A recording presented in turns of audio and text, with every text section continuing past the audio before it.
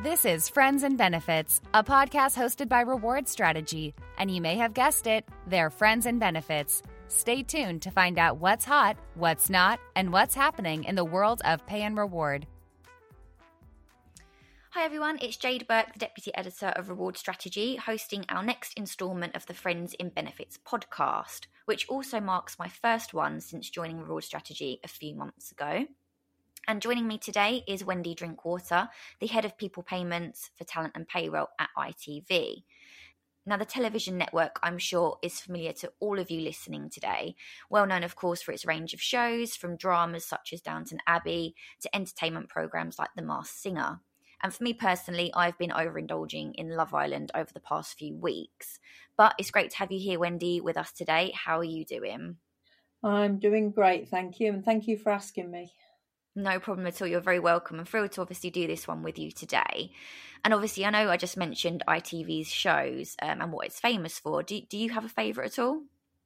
Love Island? It's the law. Yeah. And then just moving on to your career to date, Wendy, how did you come to work in pay and talent? Well, like everybody else who's been in payroll for a while, they'll tell you that they fell into it, and it was no different for me, really. I was born and grew up in Leicester, and I remember finishing college and going to the local careers office and looking at the jobs on the board that there were, and I saw this one for a HR assistant. Back then it was called personnel assistant, and it involved some payroll work, and I applied for that, and I got it. Didn't really know what it was actually at the time, but yeah, it turned out okay. So I've been in payroll sort of ever since, and dabbled in HR as well, and in various companies. Talent, on the other hand, I've only been responsible for the last sort of 8 months. Took it over in January. It's a department within the Business Service Centre at ITV, as is payroll, and they needed somebody new to look after it, so they decided to join talent and payroll and call it People Payments. So I am officially the head of PP. Right. Yeah, I guess they cross over quite nicely, don't they, in terms of how they work together in the employment side of things. Yeah. I think you might have a question on that later, which I'll go into more detail, because they're all about paying people, but they do it in different ways. Definitely. And then I know you touched on this briefly there, but I guess what about specifically finding yourself at ITV? You know, how did you come to work at a broadcaster? Right. So after I left Manchester United, which was in 2013, the same day that Sir Alex Ferguson left, because obviously he'd heard I was leaving head of payroll, so he thought he couldn't stay there any longer, so he decided to retire after 20 plus years. And I thought, what was I? I think I was about 49 then, and I thought, what do I want to do now? I'm going to try something a bit different. So I thought I'm going to dabble in consultancy. So I thought, if I don't know anything by now, then then I'm in trouble. And I lasted 9 months. It didn't really work for me. It's obviously rewarding financially. However, when you're a consultant, you go into various different companies. Less so if it's a project you're going in to do, so say an implementation. But if you're going in to say manage a team and change the team around, put some processes in and controls and whatever, it's different. With consultancy, you go in at 9, you finish at 5, and you don't think about it again till the next morning. You know, you don't really get embedded into the culture or the team that you're working with and that kind of thing. And it turns out that's not me. You know, if I go in and I'm managing a team, they're my people. And it's just not the way really consultancy is meant to work, as far as I could tell anyway. So I was just walking into an assignment that I'd got in Doncaster. And so it was a bit of a way to travel from where I was, but it was quite a nice journey. And I got a call from the lovely Patrick from Portfolio Payroll, who said, Wendy, I've got a job that you might be interested in. I said, Patrick, please don't tell me anything about it, because I've signed up for this one. I'm committed. and I don't want to let them down, but I need to tell you about this one, Wendy. So he said, I know you like big brands, I know you like interesting industries. No, Patrick, don't tell me. It's ITV. Oh, right, ITV. Oh my God, it's ITV. It's the telly. It's interesting. It's Media City, which is a fantastic place to work. So yeah, it went on from there. So that's how I landed at ITV. Yeah. 7 years ago. Oh, brilliant. Brilliant. And I guess, I mean, looking over sort of your LinkedIn and things like that, you've kind of worked in a few different sectors. You mentioned football there, bookmakers, obviously now ITV, a broadcaster. I wanted to just get your thoughts on, I guess, what it's like working in each of those sectors. What makes it different for you? Okay, I think, I mean, like I've just said, I like big brands. I started off at ICI, which back in the 80s was huge. It was an honour to get into ICI. I've worked at WH Smith, which was huge retail and distribution. It was about magazines, books, newspapers. It's all very, very interesting. Betfred was great because it was another different industry, but it was around leisure, if you can call it leisure. So betting and all the odds and horse racing and football, and like, well, how does all that work? Manchester United obviously speaks for itself. It's a massive brand. I'm not a fan. I'm a Leeds United fan. I need to make that clear, but still took me on. It's very, very interesting. And of course now ITV, it's different again. So I think the key for me with everywhere I've been is because they have been different to what I would call the norm. You can sit in a payroll office and you do, it doesn't matter whether you work for a baked bean factory, airplane manufacturers, whatever. You don't really need to know what's going on outside of there with what's coming through payroll. Well, you never used to. But I've always been somebody who has got to have a passion for the product or the service, find it interesting, and I do like it to have a big brand, because usually with that you get the governance and all the good stuff that goes with a big brand name. Yeah, for sure. That's quite I think an important thing, isn't it, when you're in that sort of business and you want that sort of input, definitely. Yeah. And I think something that most people probably really want to know is what your typical day is like. I know everyone sort of wants to be a fly on the wall and see what people are up to. So that would be great to find out. And then also, I guess, has it changed much for you since the height of the pandemic last year? Right, okay. Firstly, so my day, I'm not a morning person. Unashamedly not a morning person, but I'll work until midnight every night if I have to. So my day starts usually around 9:30 or 10, with meetings with my two teams separately at the moment. But mostly, I mean, I look the night before what I've got on. I look on a Sunday what the week's going to look like and the following week kind of thing. I look the night before what I've got on the day after, and depending on who I'm going to be talking to will depend on whether I put some lipstick on and brush my hair or not. So usually not for my team. What they see is what they get. But mostly it's meeting after meeting after meeting. And not enough doing time. But I think anybody at a certain level struggles with that.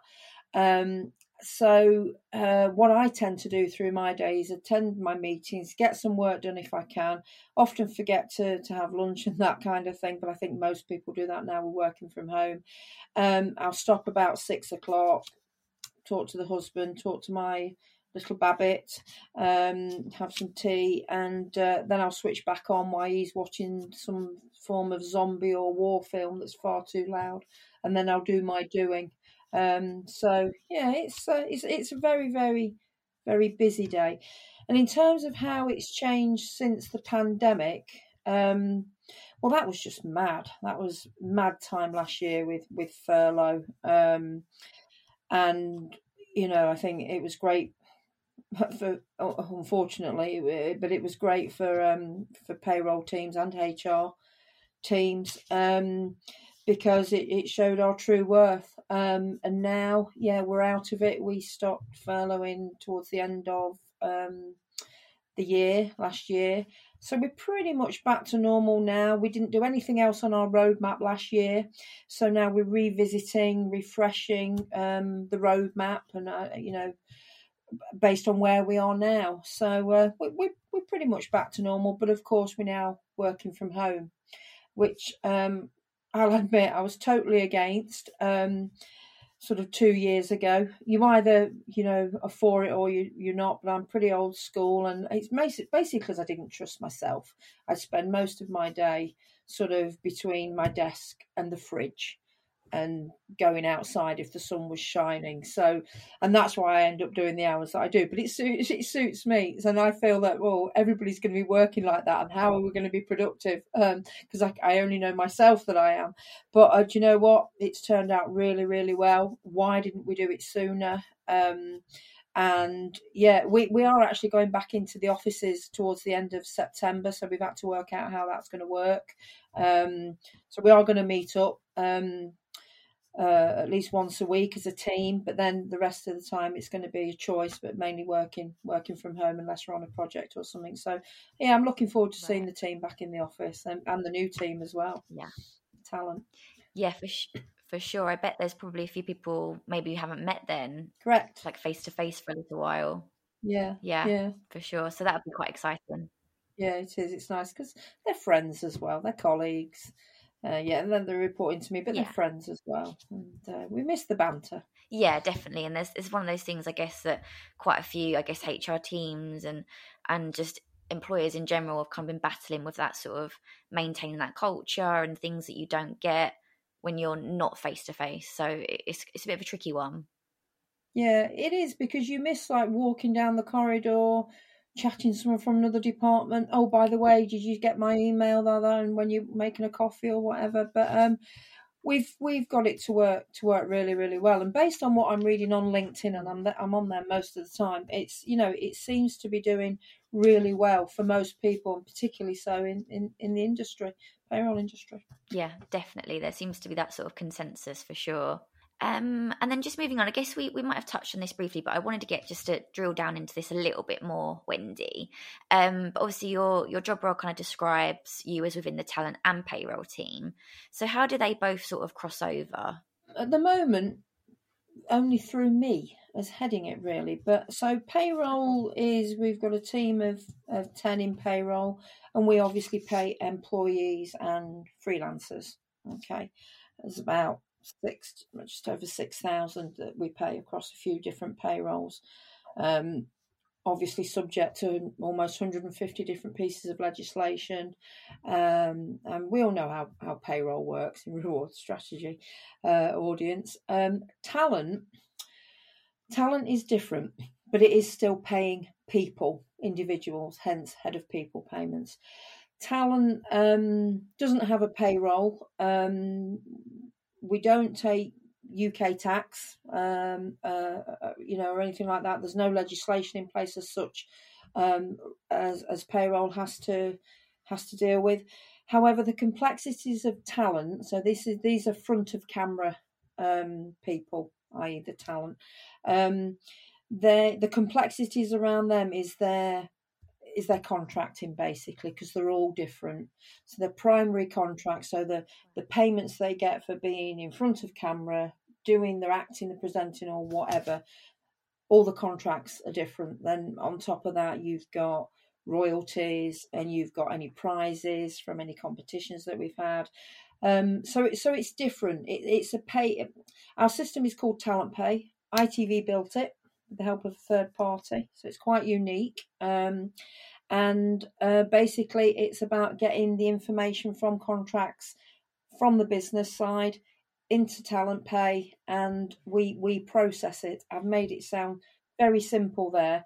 It isn't as simple as that. I've got a very, very excellent, knowledgeable team who've been doing it a long time, so they understand the contracts, and when something looks right, when something doesn't look right, when to trigger the payments, so on and so forth. So I am working on bringing them together as one team. I don't want them to be referred to as talent and as payroll. I want it to be people payments, I've only been doing it 8 months, so I've been learning the ropes myself, really. But that's the way I want to go. Both teams know that and are looking forward to it. So we can sort of be consistent in our approach to certain processes where they do kind of cross over, and where I can cross train as well. So they can, work, do each other's jobs, if you like. So I'm looking forward to that. Definitely. It sounds quite exciting. I suppose that would be quite great in terms of upskilling different teams. So that sounds very interesting for sure. Yeah, and it's something different for them. So it's, it's change for them. So Yeah. it's good development. Yeah, definitely. And I suppose after the last year and a bit, they might be craving something a little bit different to do. So that sounds exciting. Yeah, I think so. Yeah. And I know you've mentioned when you've been at ITV for quite some time now. So I just wanted to hear, I guess, how ITV has evolved as a company during your tenure. Yeah, sure. So I joined 2014, 7 years ago, and the big boss at the time was Adam Crozier, who's renowned for his work in sort of turning companies around. He had a 5-year plan in place, and I think I joined probably as he was starting the 4th year of that 5-year plan. Brilliant company to work for at the time. Fantastic collaborative culture. There's no blame goes on in ITV. We all work together, and of course, it's an interesting industry as well. Adam left after that 5 years, and of course, we've had Dame Carolyn McCall come in. So I think she's been with us a couple of years now. So we were all probably a bit nervous because it's change, and it was such a fantastic place to work, and it's like, what's she going to do? What's it going to look like in another year, kind of thing. But she's been equally as brilliant, probably if not better. But like, no disrespect to Adam, but I didn't know what it was like before. I only know when I joined, it was great. But Carolyn gets it. She leads from the top. It filters down. It's not changed. It's got better. It's still fabulous to work for. It's still a great culture.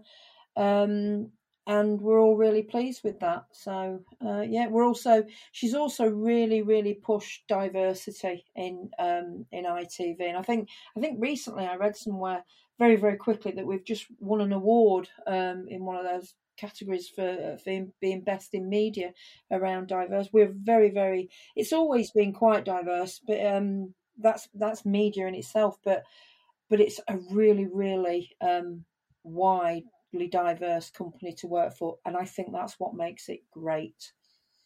I really do. Definitely. And I suppose all the the different programs that you have, that really drills into that as well, doesn't it, in terms of what you're showcasing on ITV. So yeah, it's fantastic that it's obviously ingrained into the actual on and off screen. Yeah, definitely. Yeah, absolutely. Yeah. Brilliant. So before we find out what Wendy's thoughts are on attracting younger workers into the payroll profession, we have a quick ad break. So we'll be back with you very shortly. Hi there, it's Ben Miller, Commercial Director of Reward Strategy. I just wanted to remind you that we're returning to in-person face-to-face events this winter. On December the 7th in London, we'll be hosting the Reward and Payroll Summit, covering a whole host of topics from responsible rewards, whether basic benefits should be considered as perks, to location-based pay, sick pay policies, IR35 and much, much more, with speakers from Mulberry, Coty, DHL, to name but a few. During the evening of the summit, we will also host the rewards, recognising the key workers who have kept the nation fed and watered during the pandemic and always. Finally, we can dust off those dancing shoes and celebrate in style. So, if you're yet to book the events and get involved in any way, shape or form, connect with me on LinkedIn, check out the Reward Strategy website or look at my email on this podcast. And with that, I'll let you get back to listening. Okay, we're back now from that very quick break. And as I mentioned, Wendy, it'd be fantastic to hear your thoughts on attracting younger talent into the payroll profession. So, do you think younger people disregard payroll as a profession to explore? And I guess if you do think that, how can employers really attract them and entice them into this profession? I think a big clue in this regard is that a lot of us say we fell into payroll. So I've said it myself. Yeah. And that means people aren't leaving school or college going, I want to have a career in payroll. I don't know why that is, because it's a great career. And it depends whether you work in a small company where you do payroll, purchase ledger, credit control and a lot, or you work in a larger company.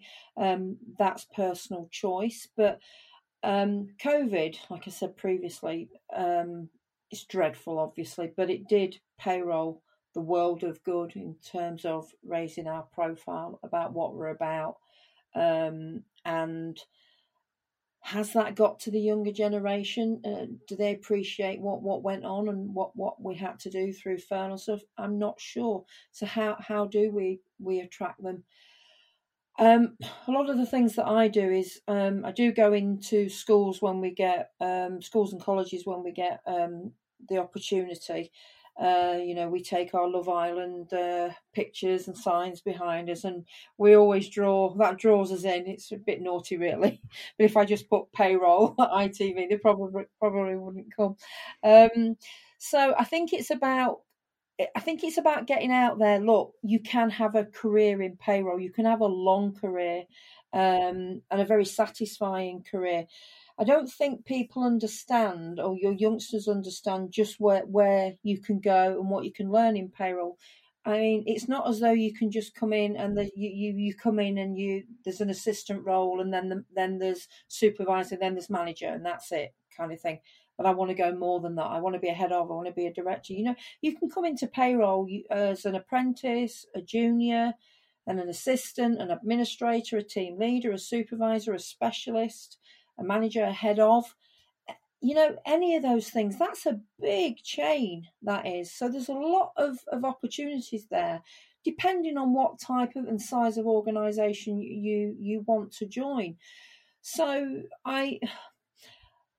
it's a difficult one. I mean, accounting. When I was thinking about this morning, I'm thinking accounting. It's out there. It's well known. It's classed as a profession because there are qualifications.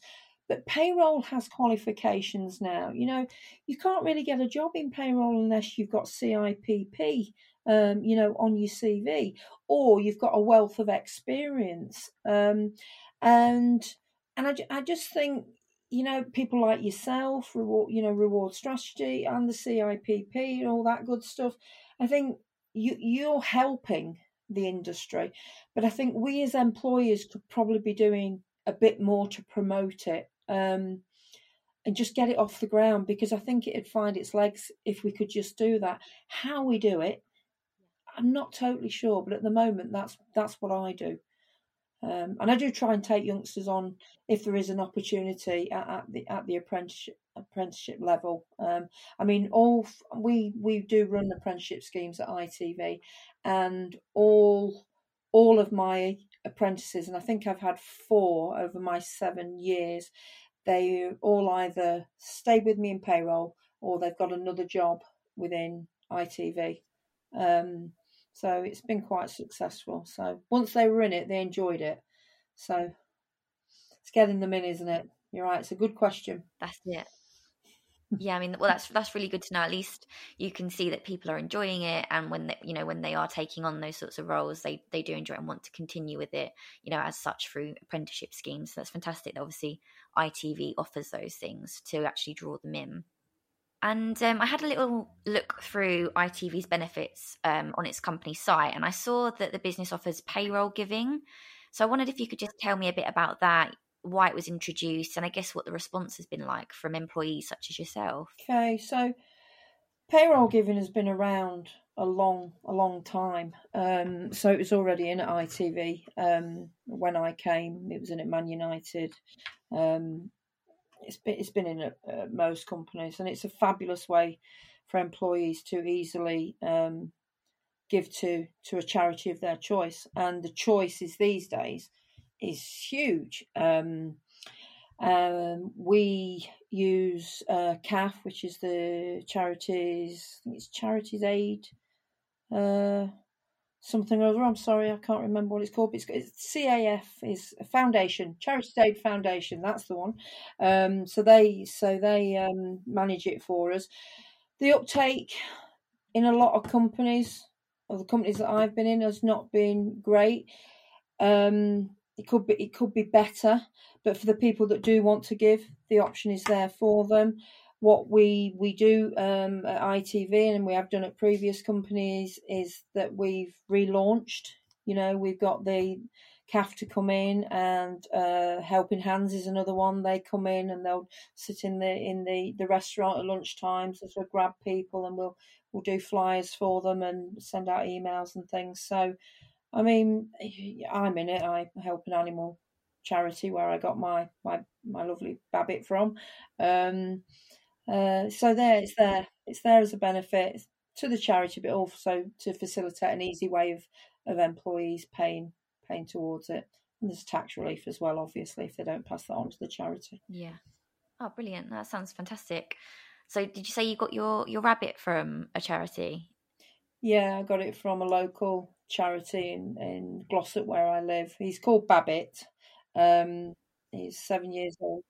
Yeah, he's very, very cheeky boy. So I give to there. Lovely.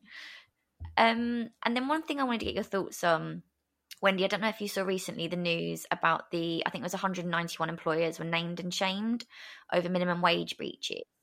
Obviously, minimum wage is such a massive topic at the moment in terms of, what employees should be paid and what they're worth. So I wanted to get your thoughts on that, and I guess what advice you would offer businesses to ensure that they're, keeping track of the minimum wage, making sure that they're upholding the law and, actually paying what their staff are owed. I think for any business and within a payroll department working alongside HR, obviously for national minimum wage purposes, because they kind of initiate it, we process it, but we work together on this. But for any business, you'd hope that in HR and payroll, you've got good data, excellent customer service, robust controls, and you're compliant. It's as straightforward as that. We have nearly 150 pieces of legislation. They're there for a reason. National minimum wage is there for a very good reason. And I sometimes think people can forget that this is about people. People, at the lower end of the earnings scale. So it's important. This is a really important one. Now, how do you make sure you are compliant? Well, you need to make sure that you understand the legislation. So you've got to keep up to date on that. Reward strategy is fantastic for that. But anything, the HMRC bulletins, all those kind of things that come out. But you've also got to have, hopefully, if you're in a company that can provide the tools to help you manage this, you've got to have a system that can manage it and give you reports from it that can help you. But as in terms of naming and shaming, I'm not really into that, to be honest, because you don't really know the reasons behind, and I'm not sure that HMRC take out those where there were genuine errors. I don't know. I would hope that they did. If they do, and these are people, organisations who have deliberately, knowingly not been compliant, then I'm not too worried about them being named and shamed. But at the end of the day, a fine, where due is applicable. It's all about.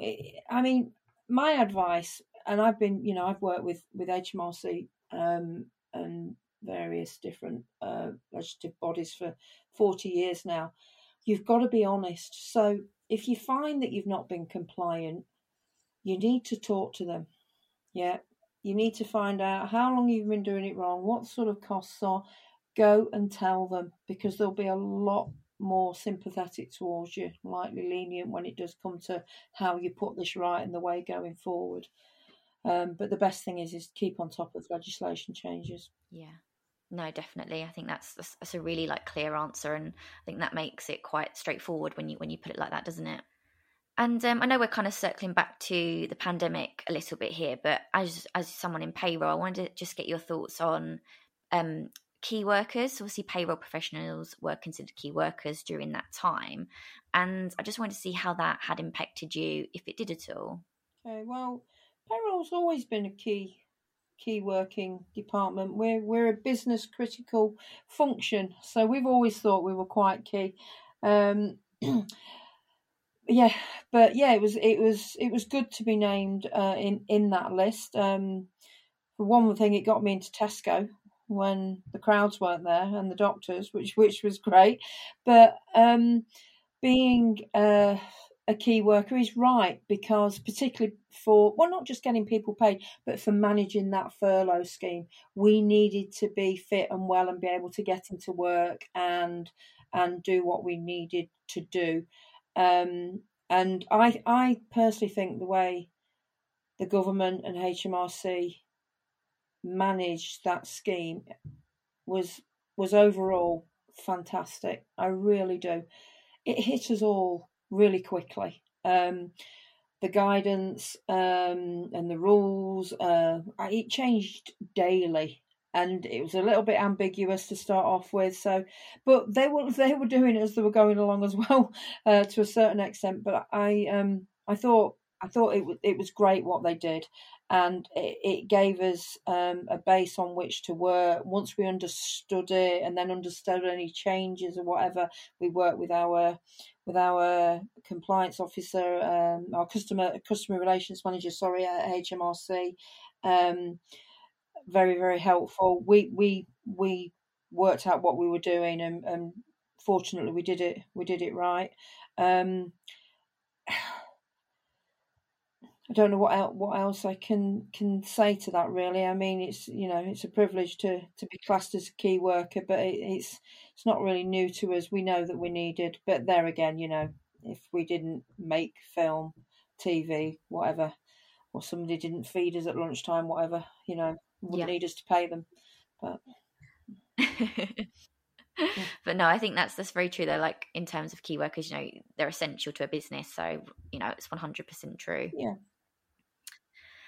And do you think, I guess, following from that, in terms of, I guess, the anxiety perhaps over money and things like that throughout the pandemic, now we're sort of towards the end of it, there's a light at the end of the tunnel now.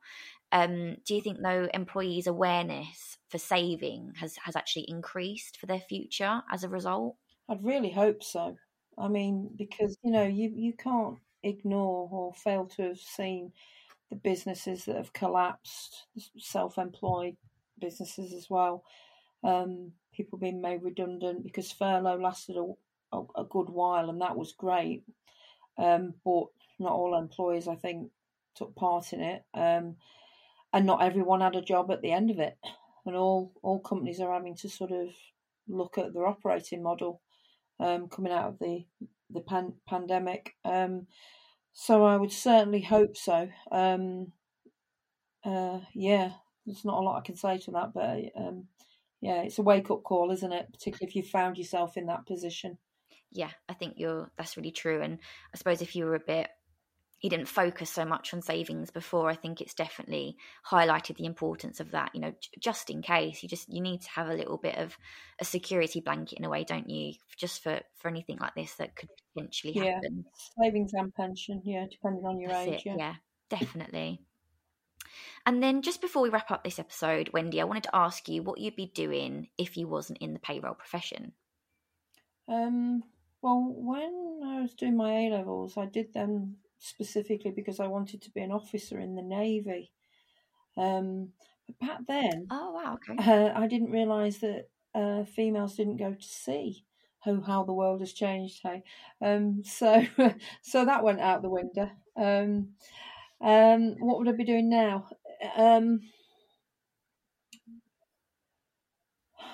I think, knowing what I know now, I would be happy to still continue in payroll, and but ideally I'd like to be running an animal sanctuary. I think I would really like to do that.